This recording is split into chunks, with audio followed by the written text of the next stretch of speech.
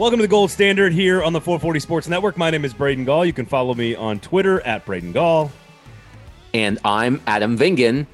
You can follow me on Twitter at Adam Vingan, where you might see that I turned 32 years old today. Happy birthday, Adam Vingan. It's very cool. It's very cool on Twitter when it's your birthday. There's like superimposed balloons that fly at you or something. I don't know. I get that when my brother texts me happy birthday or congratulations, and then all the balloons fly up on my phone, and I'm like, oh, how'd that happen? Oh, I'm officially I'm officially middle-aged now. All right, so we got a lot of stuff to get to on the show, how the Preds are actually playing good hockey, some of the young players, a Ryan Ellis and Matthias Ekholm argument, I guess, discussion, debate as it pertains to the trade deadline coming up. So we've got a lot of stuff to get to. Of course, we will begin with Hot Mike Gate. I don't. You're the writer. You've got to come up with a better name than that. It shouldn't be that hard. But of course, we are brought to you by Jaspers, our wonderful and amazing friends at Jaspers. There you go. We went and watched some college basketball last weekend, Adam. It was great. Great specials, 4 to 6 happy hour every single day, and of course during Preds games as well. The Gold Standard cocktail is at Jaspers. So we're going to move quickly through all of this stuff because we've got our first lovers debate here on the podcast. Our first quarrel on the show, which we're going to get to in a second. But go to Jaspers first. Great food, great menu, free parking, great place to watch the Preds. Actually playing good hockey right now, which we'll get to in a second. All right, go to Jaspers. Jaspers is great. Let's get to arguing. So, you wrote the story. I have not read your story yet. So I do not know exactly where you fall on this. But basically, you texted me with my own tweet and said, we are going to argue about this. And so let's lay out for everybody what took place. Adam, if you can sort of give me the time of the game, the hot mic, Tim Peel, the referee, the NHL's subsequent decision on Wednesday. Can you kind of lay that out first before we start yelling at each other? So it was early in the second period last night, Tuesday, Predators Red Wings, when Victor Arvidsson was whistled for a tripping call on Red Wings defenseman John Merrill. And you could tell that Arvidsson was incredulous by the call. On the broadcast, Chris Mason went as far as accusing John Merrill of diving on the play. But the call was the call. The Predators killed off the penalty. And then at the next TV timeout, as the broadcast was going to commercial, you could hear one of the officials on a hot mic saying something to the extent of, I do not have the direct quote in front of me at the time. Actually, no, I don't. I'm sorry. Well, wait, do I? I do have it. Let's go ahead and play it for the audience. Okay, let's play it for the audience. It wasn't much, but I wanted to get a fucking penalty against Nashville early in the... So that was heard. And John Hynes, after the game, was asked about it. He was diplomatic about it. He said, quote, the situation is what it is. I think from our perspective, it probably doesn't matter how I feel about it, but the referees are employees of the league, rather than me comment. I think that it's an issue that I think the league will have to take care of, and take care of they did this morning when the league announced that Tim Peel, one of the officials working the game last night, Kelly Sutherland being the other, but it was Tim Peel who was caught on the hot mic saying what we just played. And I do not have the statement in front of me. Do you happen to have the statement in front of you? The National Hockey League Senior Executive Vice President of Hockey Operations, Colin Campbell, that's a nice title there, announced today that referee Tim Peel, following his comments during the game last night between the Detroit Red Wings and the Nashville Predators, no longer will be working NHL games now or in the future. Quote, nothing is more important than ensuring the integrity of our game, Campbell said. Quote, Tim Peel's conduct is direct contradiction to the adherence to that cornerstone principle that we demand of our officials and that our fans, players, coaches, and all those associated with our game expect and deserve. There is no justification for his comments, no matter the context or his intention, and the National Hockey League will take any and all steps necessary to protect the integrity of our game. End quote.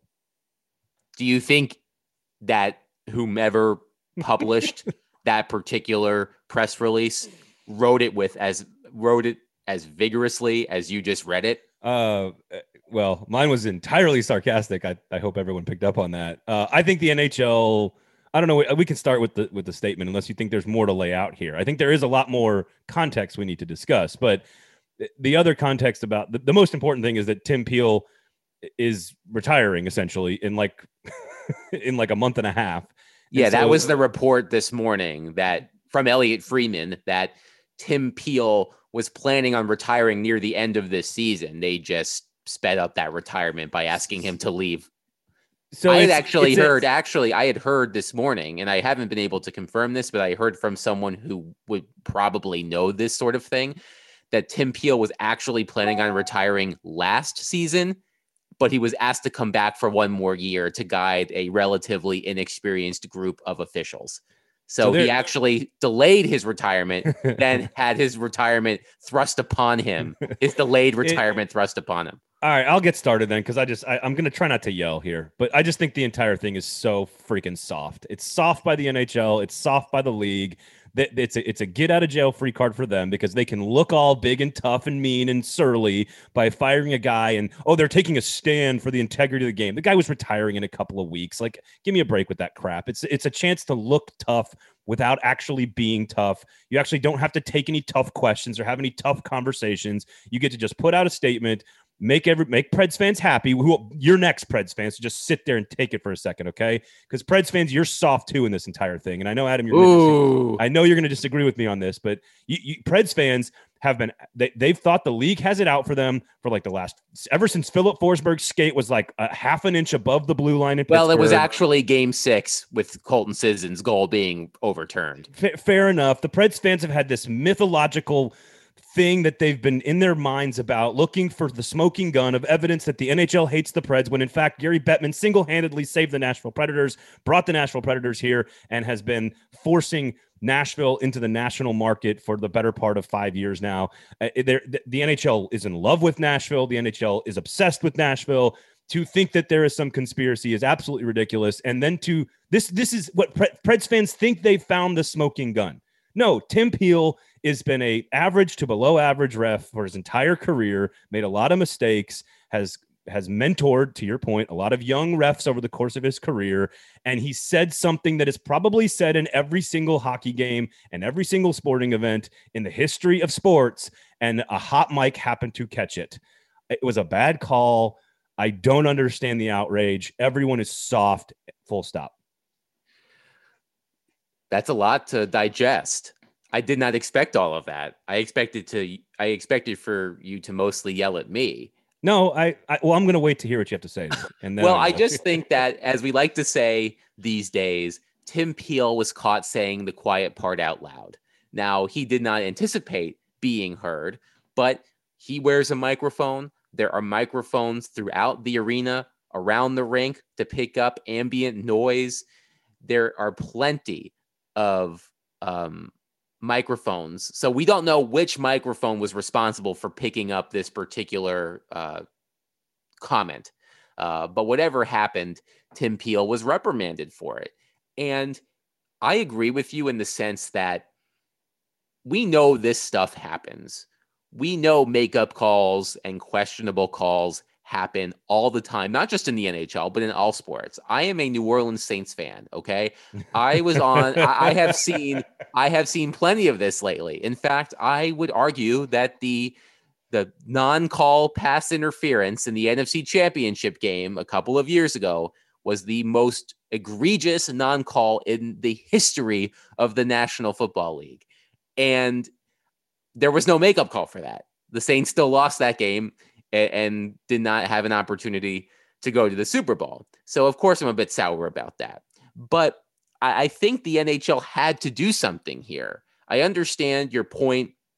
Was it his fault? Was it his fault that the microphone? Because it was not his fault. Well, we don't know that. Perhaps that's true. Perhaps it was his mic because you have control over it. But can you get it all the way to the truck though? Like I don't know. Like can you I don't know.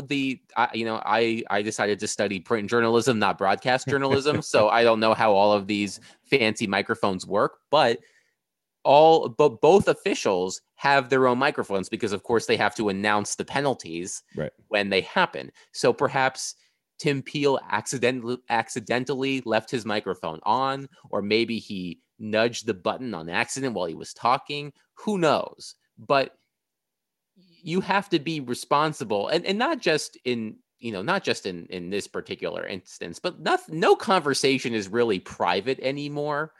So even if Tim Peel and Kelly Sutherland, who is the other referee working the game, are having a conversation they have 20 times a game, you have to be careful about what you're saying.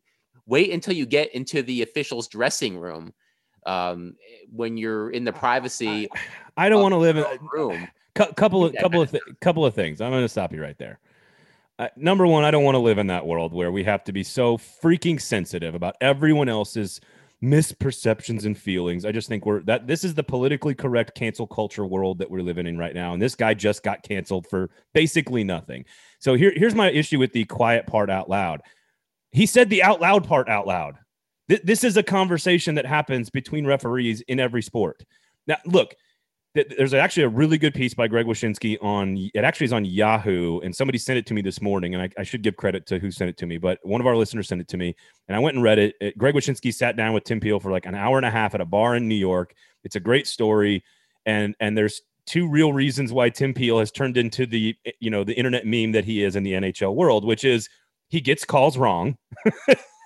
Number one, he's had some bad calls. And number two, the NHL is constantly changing the rules to force officials to sort of put more emphasis on other calls, and that's sort of why he's had a track record. And then Wyshynski asks him, why haven't you refereed in a Stanley Cup game? And he said, because there's other guys that are better than me. So he's just not a great ref. We can just all assume that. So if your problem is that Tim Peel sucks, then your issue should be, why wasn't he let go earlier? Not what happened on Tuesday night. You should say, well, he should have been fired a long time ago if he's a terrible referee. So the last part is the integrity of the calls themselves. What do you think what do fans actually think referees talk about in any sport? Imagine the clutching and grabbing in hockey. If somebody's getting away with something constantly for the entire first period and you don't call it, eventually you're going to have to talk to your buddy and be like, man, we got to get a fucking call on these guys because they're doing something wrong and we've got to call it eventually. Or you missed a call earlier in the game and you have to you need a makeup call. So maybe you called a ticky-tack one that led to a penalty. Do you guys really think this is the first time that conversation has ever been had by any referee ever? Of course not. Of course it's not the first time it's happened, but how often are they caught on tape saying it? That's the issue. It's not that he said it, and perhaps that's why I joked about him saying the quiet part out loud, because these conversations, as you say, do happen. I mean, it's only natural. We talk, I mean, even in our own walks of life, we gossip about things. We talk about decisions that are made. The problem is that Tim Peel got caught saying those things. And I actually, this morning, I was working on a story that ended up not seeing the light of day because the NHL decided for once in its life to act swiftly about something.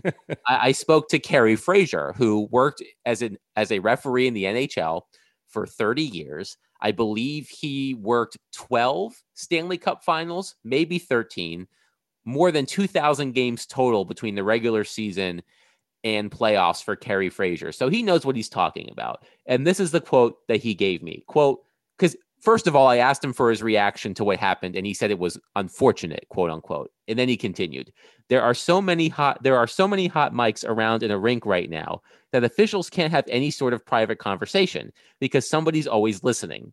As an officiating crew, and ever since we've gone to the 2-referee system, there's times in the game when the 2 referees consult with one another about the flow of the game, the requirements that each game needs. No 2 games are alike. The good referees, the great referees, have a feel for the game. He then continued, there were times when, as a referee, I would want to have a penalty, not create one, but to have one happen for me that was a gift, that I could make a call for one reason or the other to bring the temperature down in a game.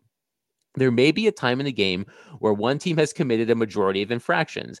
I mean, last night, there were 4 penalties called against one team, the Predators, and 3 for the other, the Red Wings. It's a balance. Referees aren't accountants. When the infractions happen, you raise your arm and you call a penalty, end quote. And again, isn't that saying exactly what Tim Peel said? Just he was Right, doing but it in the heat of the moment, in the middle of a game. with colorful language. Like, right. So like, why is that wrong then? Again, I don't. Now, correct me if I'm wrong. Correct me if I'm wrong here. That was before the goalie interference call against Calle Järnkrok. So I believe so, yeah. If you're a Predators fan and you hear Tim Peel admit that he wanted to call a penalty on Nashville, and then the Predators score a goal, and the goal is overturned because of goalie interference, which was the right call, by the way, and not his decision, right? That's done by the league office up in in consultation with the Situation Room in Toronto, but the officials also they also play a role in that. They're not just letting the Situation Room make the call for them. But if you're a Predators fan and you hear what Tim Peel said, and then you see that happen, you wonder if Tim Peel continues to have it out for the Predators. That's the point where I get lost in the story. That is the moment in the story where I go, what the hell are we talking about? Because for Tim Peel to have it out for the Preds, or the NHL to overturn a goal because they have it out for the Preds, is one step too far for me. I cannot. It makes absolutely no sense. There's no truth to it. I cannot get to that point. You can say, like, look, the mic being on was a mistake. Whoever's fault that was, it was a mistake. That's fine. I just don't see the issue with needing to find a penalty for an issue in a game due to the flow of the game as something that is wrong. And now the gambling aspect of this is interesting, right? Because a lot of people have pointed out to me, well, you have to have integrity in the game because gamblers. And I'm going, what is it that you think happens between in football? Like if you're a defensive back and the Seattle Seahawks, let's say, right? And you are constantly committing defensive pass interference for the entire first half of the game, but it's not called. Eventually, one ref is going to go to the other ref and be like, "Do we got to do something about this shit?" They continually are holding. We've got to start calling these penalties on Seattle. That's called doing your job. I just don't see. I don't understand what is difficult to, like, why the integrity part. Like Tim Peel is not a great ref. Okay, like that's it. Like, I don't know what, there's nothing else there for me to find. I think Preds fans are shadowboxing. They are shadowboxing with this thing in their head that they think the league is out to get them, when it actually is the opposite. You heard Jeff Merrick talk about it last week. The league is obsessed with Nashville and Bridgestone Arena and Nashville being a hotbed and leaning into non-traditional. Like, the Nashville Predators are good for the NHL. So I don't know. We got to move on and talk about real stuff here. I actually would like to point something out. So somebody actually tweeted at me a screen grab that I have from the Greg Wyshynski article you referenced, the date being January 30th, 2015. Talk about a blast from the past. And in the tweet, I say, great story by Wyshynski on Tim Peel, including this on Alex Ovechkin's penalty versus Pittsburgh. And I don't remember this particular penalty, but this is what the blurb says that I screenshotted. Quote, Peel admits it was a call he wouldn't have made in a 1-1 game and wouldn't have made without knowing that the NHL wants this penalty for the sake of quote unquote game management in order to ensure a 4-0 game between two rivals doesn't get out of hand. Peel said he went over to Barry Trotz, who was coaching the Capitals at the time, after the call, explained it, and the coach, having seen this episode before, said he understood. So again, I'm okay with suspend the guy for a game, 2 games. He was suspended for a game for. What's funny is that he wasn't suspended for a game for participating in the interview with Greg. He took a picture with Greg that Greg posted on Twitter of them like holding shots that they were about to take. And that reportedly led to him. No. I'm talking about, and if you go find the story now, it's been removed from the story. But I'm talking about for the incident with Nashville. Like, suspend him a game, suspend him 2 games, suspend him a week. I don't know. Like, this was the NHL. I think it's a soft move by the NHL to not to defend your own guy, and because he's actually retiring in like a month, it makes you look all strong and tough. So you can say, "Oh, we're firing him, and we're going to take a stand on integrity." I think Preds fans, I love you. Obviously, we love that you listen to this show. I just think this is one of those times where you need to get over yourselves and stop being so sensitive about everything. This conversation happens on the ice all the time. if it was a bad call, it was a bad call. And those bad calls happen all the time. You know, like it's just a part of games. People are imperfect, and Tim Peel's not a great referee. So I don't know. We've got to talk about other stuff, Adam. But other than that, Mrs. Lincoln, how was the play?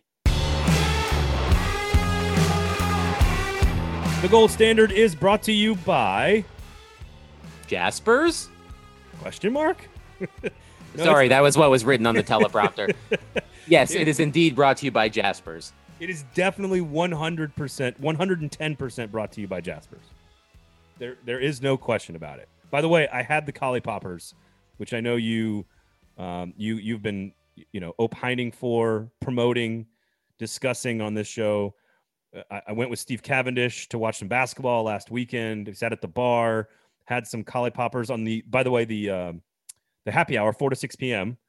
was perfect for Friday afternoon basketball games. So for $6, you get wings. For $6, you get the sweet potato fries. For $6, you can get the Collie Poppers. They were excellent, Adam. They are delicious. And if you happen to be married to a vegetarian, They're more delicious. Collie Poppers work really well for that situation. That is for sure. I will say, though, that if you're going to go watch your alma mater lay a giant egg in the NCAA tournament, Jaspers is a good place to drown your sorrows. Had a couple of good beers. Happy hour beers were $4. It was nice, Adam. It was a nice way to drown the loss to Oregon State. Yes, I imagine so. At least you had a team to root for in the tournament this year. You've complained now 3 shows in a row about Duke. Duke fans don't get to complain. Okay, you just don't. You're not allowed. Talk about working the refs. You're not. Bring it back to our earlier conversation. You're not allowed to complain about anything ever as a basketball fan, ever. You've ever? How many championships have you had? 5. They could have had 9.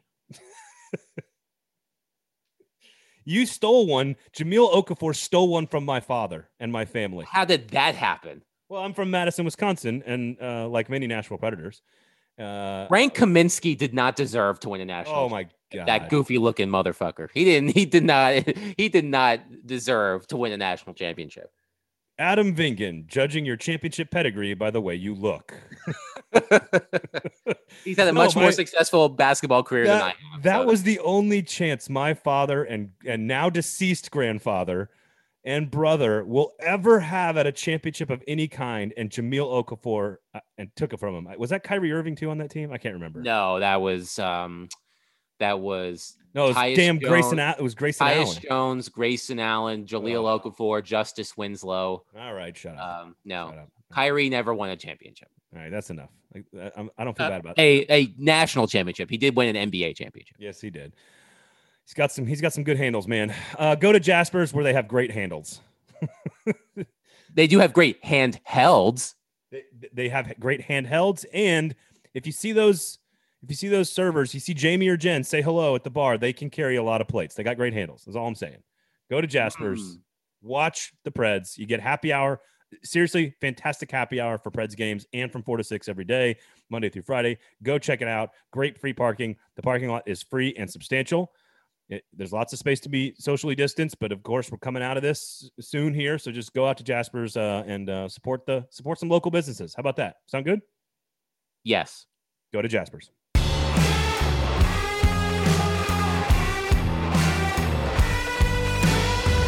Otherwise, the Preds were damn good.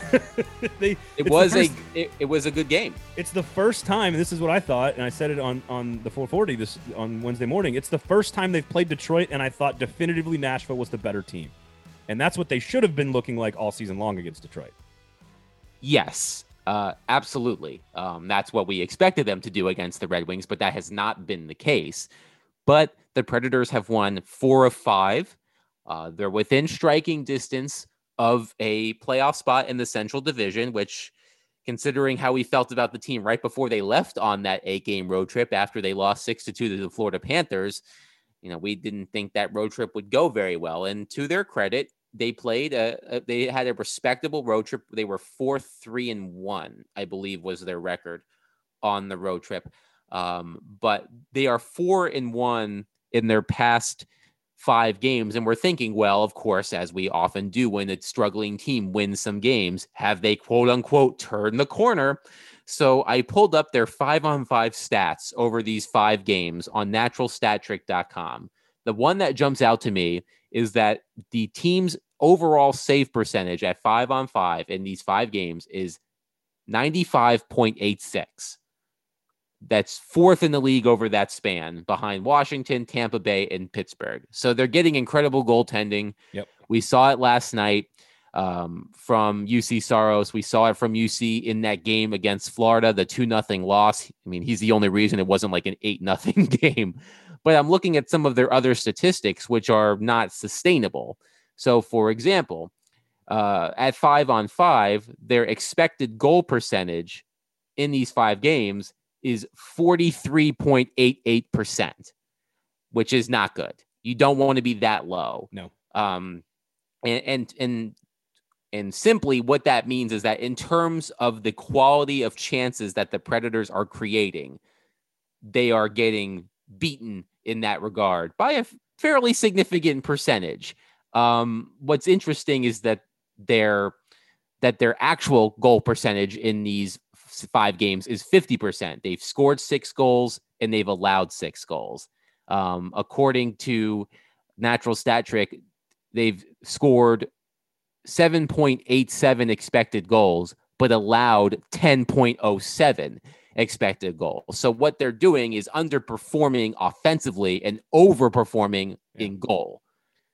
So basically, I just yelled at the Preds fans, and you just told them that their team isn't playing as good as their record indicates. I am not saying that you should not be buoyed by the way that they've been playing. I mean, they're not dead in the water. Though I think we are going to talk about this, that the Predators should be unemotional. I'm not sure if that's the right word. When the management, that is, when looking ahead to the next couple of weeks, because I'm still incredibly skeptical of this team when it comes to the rest of the season. The Chicago Blackhawks, who were playing over their heads, have crashed back down to earth. Columbus is playing better. So the Predators, I believe, are 4 points behind both of those teams for 4th place in the Central Division. So they are suddenly within striking distance of a playoff spot. But what these numbers are telling me, it's similar almost to how they were playing in the second half of last season after the coaching change was made.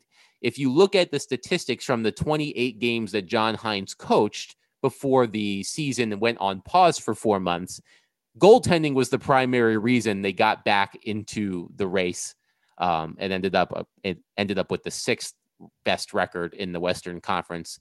Amazing how that works out sometimes. It is. Goaltending is the great equalizer. I mean, UC Saros was playing at an elite level for 2.5 months, and he's playing that way right now. So they should be pleased that they're getting great goaltending, because that cures all ills. But the offensive numbers that they are producing in these 5 games are nothing to write home about. And if the goaltending struggles and these offensive numbers do not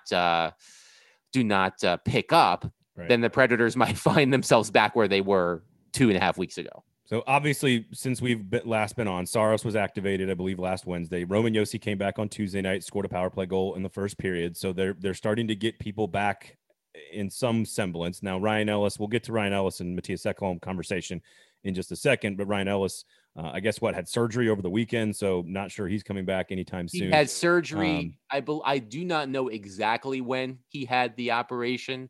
I think it was earlier this month, though. Okay. It wasn't. Gotcha. He injured himself February 28th, blocking a shot by Patrick Laine near the end of the Predators' win that day against the Columbus Blue Jackets.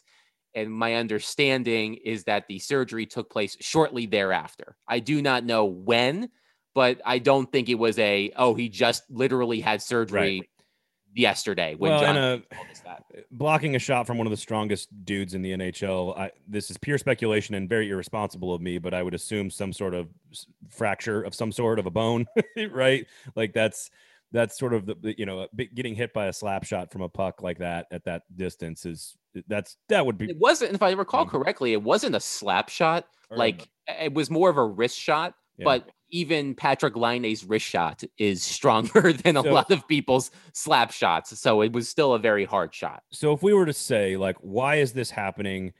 Can fans be excited about this? And then again, the follow-up to all of this, as you've already alluded to, Adam, is does this change the direction that this franchise should, from a strategy standpoint, deploy over the next few weeks? And you and I both, I don't want to speak for you here, but I think we both believe firmly that they should not. They need to stay the course of selling off some of the big pieces and trying to rebuild the franchise. And here's the good news about that, because it sounds like what you're saying is despite dramatically overachieving on a absolutely brutal longest road trip in franchise history, and then playing one of their more complete games against Detroit, a bad team, albeit, with a bunch of winnable games coming up over the next week and a half, that it's not as real as we think it is. And while it's been fun watching, Alexander Carrier, for example, clearly has come a long way in the last 2 weeks. He is turning into a really fun player to watch. Eeli Tolvanen is now on the first line. There's clearly been progress and growth here.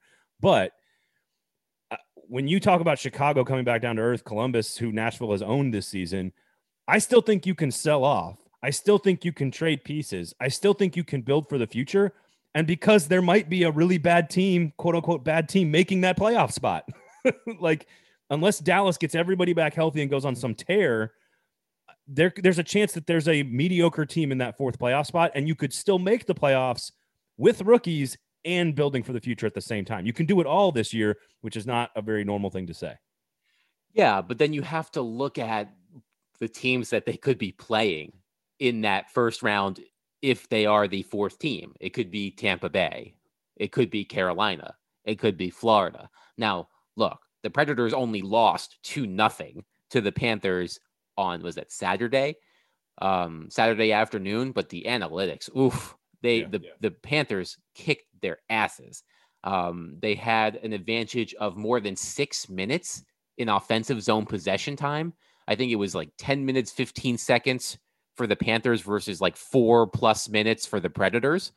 And I think the slot shots on net difference was 17-4 in favor of the Panthers. I mean, the Predators got killed analytically in that game. UC Saros, as we just discussed, kept it respectable and kept the Predators within striking distance, the second goal being an empty net goal to close out the game for the Panthers. But to your point about selling, I still think they should. Now, I wonder if perhaps they do a softer version of selling, as it were. Maybe they decide to hold on to Mattias Ekholm, but they still move Mikael Granlund. They still move Erik Haula, for instance. Maybe they move Nick Cousins. Maybe they still move those veteran guys on short-term or expiring contracts. But I think the Predators need to be careful. I mean, we talked a couple of weeks ago about the story I wrote earlier this month, the rebuilding guide for dummies. And we talked about how just as bad as, poor performance is sustained mediocrity. And I didn't articulate that well, but you know what I'm saying. Like, will it help the Predators to make the playoffs as the fourth team in the Central Division and lose to the Tampa Bay Lightning in 5 games? Like, does that help the Predators in the long run? No, it doesn't. And I'm not saying that the Predators shouldn't continue to strive for a playoff spot because it gives the season meaning. But I think, and I wrote about this the other day, I think the top priority for this team for the remaining 20+ games of the season should be giving their prospects as much important playing time as possible. We've talked about Eeli Tolvanen. You mentioned Alex Carrier. We've seen Jeremy Davies. We've seen Yakov Trenin, Matthew Olivier, Rem Pitlick. Those are the players that need this playing time. And you can trade players like Granlund and Haula and give their spots to younger players. And I think that's what's important. If the Predators make the playoffs, that should be the cherry on top, but it should not be their sole focus. I still think their focus should be prioritizing the prospects, giving them as much important playing time, because this is important playing time. The Predators aren't the Ottawa Senators. The Predators aren't the Detroit Red Wings. The Predators are still in the playoff hunt. And if you're trying to test how these young players are going to perform at the NHL level, this is a great environment for them to do so. Carrier is the perfect example of this, and Tolvanen to some degree as well. Like, look at how they played 10 games ago. And tell me how valuable the last 10 games of playing time has been, or whatever the number is, 8 games, whatever, right? Like, you cannot convince me that they have not gained a ton of confidence and are playing a different game than they were when they first came up and kind of entered the starting lineup. Tolvanen's obviously played a lot more than Carrier, but you get my point, because I'm trying to piggyback off what you're saying here. I do not want to see them hold on to Mattias Ekholm, and I guess we can get into the Ryan Ellis debate at this point. And between the two of them, I still want to see the big move to restock for the future. To your point, if the rookies play their butts off, and I get to watch, the Yakov, Trenin, Colton Sissons, Matthew Olivier line for the rest of the season, and they somehow work their way into a playoff spot where in a division 4th place is just a bad team potentially this year, great. Extra bonus, added bonus, we get to watch some playoff hockey. But I do not want to see them hold back. I want to see them trading pieces to build assets. They're 3 games away from being in last place again. You know what I mean? So I know they're 3 games away from being in the playoffs too. Why can't you do that with your young players though? I don't know. I do think the Ellis Ekholm debate, which you told me you wanted to talk about, and I thought that's ridiculous. Ekholm's the guy to move. And then I started looking at the numbers, diving deeper into the contracts and the age and and I'm starting to see why it could make sense to keep Ekholm, try to re-sign him, and trade Ryan Ellis. I could see that. The problem is that Ryan Ellis doesn't necessarily help anybody win a cup right now. Right. Well, if you're a team looking to acquire Ryan Ellis, maybe you're a team that's not on the cusp of winning a championship right now, but you're close. And if you have Ellis for 5 more years, he can help you get there eventually, versus a team that's acquiring Ekholm that's clearly in its win now window and has to. What returns you more between those two options? I mean, that's a good question, because, the major appeal of Ekholm is the affordability of his contract. Ryan Ellis has a higher cap hit and is under contract for significantly longer. First of all, I have a hard time imagining the Predators trading Ryan Ellis. That is not to say that it couldn't happen, because I don't deal in absolutes, because I like to give myself a little wiggle room in case I'm wrong. But it seems unlikely to me that the Predators trade Ryan Ellis. They hold him in such high regard. And that isn't to say that they don't hold Mattias Ekholm in high regard. But, I really do think that Ellis, holds a special place in that organization, especially with David Poile. So I just have a hard time seeing that happen. But I'm finishing writing something about it. But it's interesting when you look at these two defensemen, because analytically, Ellis is the better defenseman. Albeit slightly, but he is the better defenseman. The eye test supports Ekholm because, 1, he's durable. I think I counted that he's missed 13 games since the start of the 14-15 season. Wow. And 7 of them happened last month. So before this season, he had only missed 6 games in like 5 or 6 years. So he's incredibly durable. He also is 6 inches taller than Ellis and outweighs him by 35 pounds. So that also helps that also helps Ekholm. And how much would he? Let's say you re-signed him to a 4-year contract. It would probably be less than 6.25, right? Ekholm? Yeah, if you re-signed, I would be more than that. It would be more. You think? Okay, I'm just curious. Like, that's so to me. This is the 3. There are 3 big pieces to this debate. Ellis is 30, just turned 30 in January. Ekholm will turn 31 in May, so they're about the same age. Ekholm is 10 times more durable. Ryan Ellis, we've seen a lot of injuries with him, right? Ryan Ellis, maybe a slightly better player than Ekholm. To me, if they're about the same price, I think you could make the case to re-sign Ekholm and trade Ellis. I never thought I would ever say that out loud, but I'm with you. I don't think they do. I think they move Ekholm because Ekholm can help a team now, which could, I think, return more because he's affordable. And Ellis, of course, is held in such high regard like you're talking about. So I don't think it's really a debate inside the office at 501, but I do think it's a much closer debate than even I anticipated when you presented it to me on Tuesday. Right. And the reason why this came out was because Elliot Freeman of Sportsnet, who we referenced earlier, first on his podcast and then in his column, talked about whether the Predators would trade Ellis instead of Ekholm and broke down the reasons why. It's funny. I asked a pro scout from another team the other day, if given the opportunity, which one would you rather have? And he said, it's splitting hairs for me. Like, they're both incredibly well thought of by not just the Predators, but everyone around the league. I mean, the Predators, regardless of what happens, the Predators are in an enviable position when it comes to those two defensemen, because either they have both of them and they continue to play well, or they trade one of them and they get quite the return.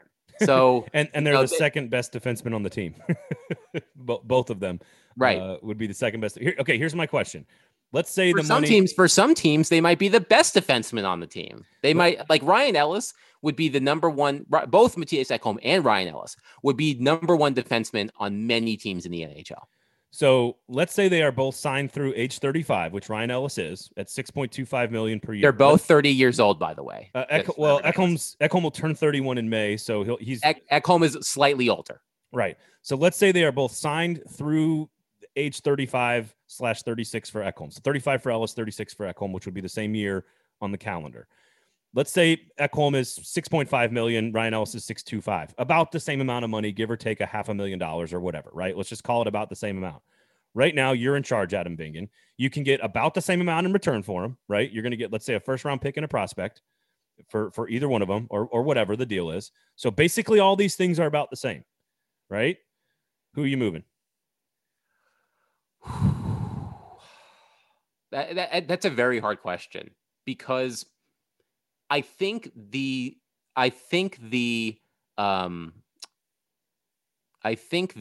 sorry, I lost my train of thought. The durability of Mattias Ekholm and how he played over the 7 games with Josi and Ellis out of the lineup, I feel like this groundswell of support for Ekholm rose out of that. Like, not to say that people did not like Mattias Ekholm before. People love Mattias Ekholm. Predators fans love Mattias Ekholm. But I feel like they began to love him even more, because they said that if without Roman Josi, without Ryan Ellis, he can still do the job. And he did it very well. Yeah. I don't want to be a prisoner of the moment, like you're saying, but I also don't want to be a prisoner of like my general love of Ryan Ellis. Like, I just have always been a huge fan of Ryan Ellis. And so I'm trying to divorce myself from both of those things. And I still think it's about the same. I still think I think Ekholm's durability, even though he's a year older, I think I am more concerned about Ryan Ellis long-term than I thought I was going to be. It's Victor Arvidsson, right? He's the Victor Arvidsson of defensemen. Incredibly talented, incredibly skilled, very good at what he does. Can he take the beating over the course of the next 5 years? I think that's a fair question. I mean, it is a fair question. I think Ryan Ellis is the better all-around player. I think he can contribute more, especially on offense, more than Ekholm can, albeit slightly, but I still think he is the better all-around player. But the other thing you have to consider is, Ryan Ellis is signed to a below market value contract. Like, and at least you have that locked in for 6 more years. Ekholm is probably going to make more than that on his next contract, depending on the salary cap world. And, perhaps it'll be more difficult to fit Mattias Ekholm under the salary cap than Ryan Ellis. Like, that's something you also have to consider. So yeah, that's how I look at it. It's a very tough call. I think Ekholm's the more likely maneuver. I don't see them trading Ryan Ellis, but I think it is a much closer debate than I anticipated. All right, let's sort of wrap this up before we get to power rankings and look at the schedule. You got Detroit on Thursday, a couple with Chicago over the weekend, and then Dallas at home next Tuesday before we'll be back with you guys on this here show. So again, some winnable games, just 4 points back as we record this on Wednesday morning of the Chicago Blackhawks, a team that I told you long ago, Adam, was going to come back to earth, and they are. And I guess the last one I want to talk about is just the kids here on the team. because we've touched on them a little bit with Carrier. They've dressed 10 rookies this season, which is the most they've dressed. I believe I read this in a really wonderful piece on The Athletic, since 2012, which is the most rookies they've dressed as an organization, written by some guy named Vingan. And I don't know what the right question is. Like, rank the rookies is not what I want to do here, but we've sort of had this conversation loosely. Who has earned the right to play in a full-time starting spot and be a part of the rebuild? And I am officially okay with adding Alex Carrier to that list. Like, I am, the way he has grown and improved. Tolvanen's already on that list. We know Tomasino's a part of that list. Olivier, Trenin. I don't know what you think about the rest of these rookies and these kids, but there's a lot more of them that are showing me a lot more. And Olivier got on the board on Tuesday night. Right place, right time. That line is so much fun to watch. Where do we stand now with these rookies, and who's officially a part of the rebuild? Yeah, I mean, I would agree. Eeli Tolvanen's at the top of the list. I think Alex Carrier has played himself into that. If we're looking at the 10 rookies that have dressed this season, I still think the majority of them are there. Rem Pitlick, Yakov Trenin, Matthew Olivier, Jeremy Davies. I was asked about Ben Harper by a reader the other day. And I think Ben Harper's done fine in a third pairing role. He's not really a kid, though. I don't know how old he is. I think he might be like 25 or 26. He's basically Jared Tenorti, in the sense that he's a big guy. He's been around. He's played a lot of games in the minor leagues. He's had his time in the NHL. To me, he's a replacement level defender. He's a good player to have in a pinch, but he's not a guy that I would hitch my wagon to. But then again, I wouldn't consider him in that group. But you think about some of the other players that had an opportunity to play in the NHL this season: Tanner Jeannot, Cole Smith. I think Jeannot could be a future bottom six player on this team. I know that the organization thinks very highly of him. A couple of weeks ago, I spoke to Ryan Warsofsky, who's the head coach of the Chicago Wolves. And now I'm sure listeners, know that the Predators are sharing the Wolves with the Hurricanes. So Warsofsky is the head coach of the Wolves. And he said that if he were to name a captain for the Wolves, he would give Tanner Jeannot the C. Oh, nice. He has spoken very highly of him. So I could see Jeannot being a fourth line guy in the mold of Olivier for years to come. Does Eeli Tolvanen and Alex Carrier's development allow you to move Mattias Ekholm and maybe pursue moving Victor Arvidsson? I'm not quite there yet on Arvidsson. On one of the defensemen, yes. But I'm not quite there on Arvidsson. I do worry about Arvidsson, similar to how you were discussing Ryan Ellis. But Tolvanen certainly makes it easier to move a player like Mikael Granlund. Yeah. So there's that. Well, and right now, I mean, the great future Hall of Fame Calle Jarnkrok is carrying the bottom six, of course, who is the star of this particular podcast. So right now, like, the bottom six feels pretty good. You get rid of some of the guys that are on the 1-year contracts. This is what people were clamoring for, man. People were like, let the kids play.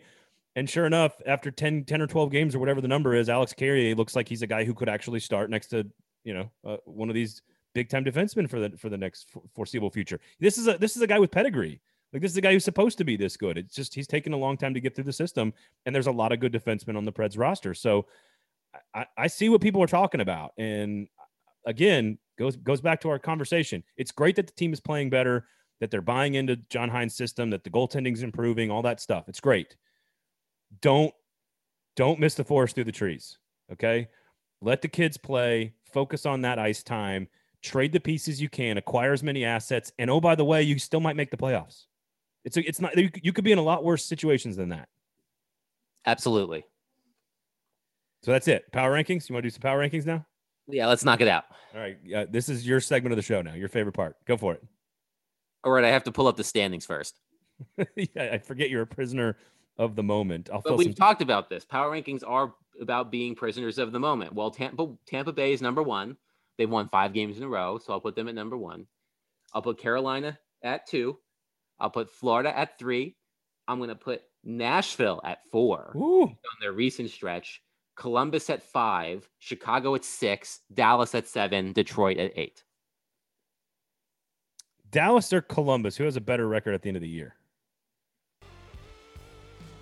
Columbus. Okay, I can see that.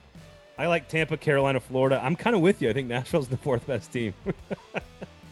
At least within the past week. It feels so strange to say that. It's just so bizarre. All right, so that about does it. Sorry, Preds fans, for yelling at you. I still love you. Adam is sorry for giving you all those metrics to tell you that your 5-3-1 record over the last 9 is really not as good as you think it is. So we do apologize about all of that. Please rate, review, and subscribe to the show, of course. Adam, where can people find you? On Twitter at Adam Vingan and at theathletic.com. Pay for good journalism. Of course, go to Jasper's, our wonderful sponsor, on West End. Elevated sports bar food. It is a fantastic menu. You got the Gold Standard cocktail named after this year's podcast, which is pretty cool. And if you go, take a picture, you post it on the socials, tag Jasper's, tag 440 Sports. That'd be cool. We would appreciate that. And of course, free parking, great menu, great place to watch the game, and happy hour every Preds game, 4 to 6 p.m. every day. And then, of course, during the Preds games as well. You got wings, collie poppers, all kinds of cool stuff. So go to Jasper's, check it out. We do appreciate it. Thank you all for listening. Please rate, review, and subscribe. For Adam Vingan, my name is Braden Gall. This has been the Gold Standard on the 440 Sports Network.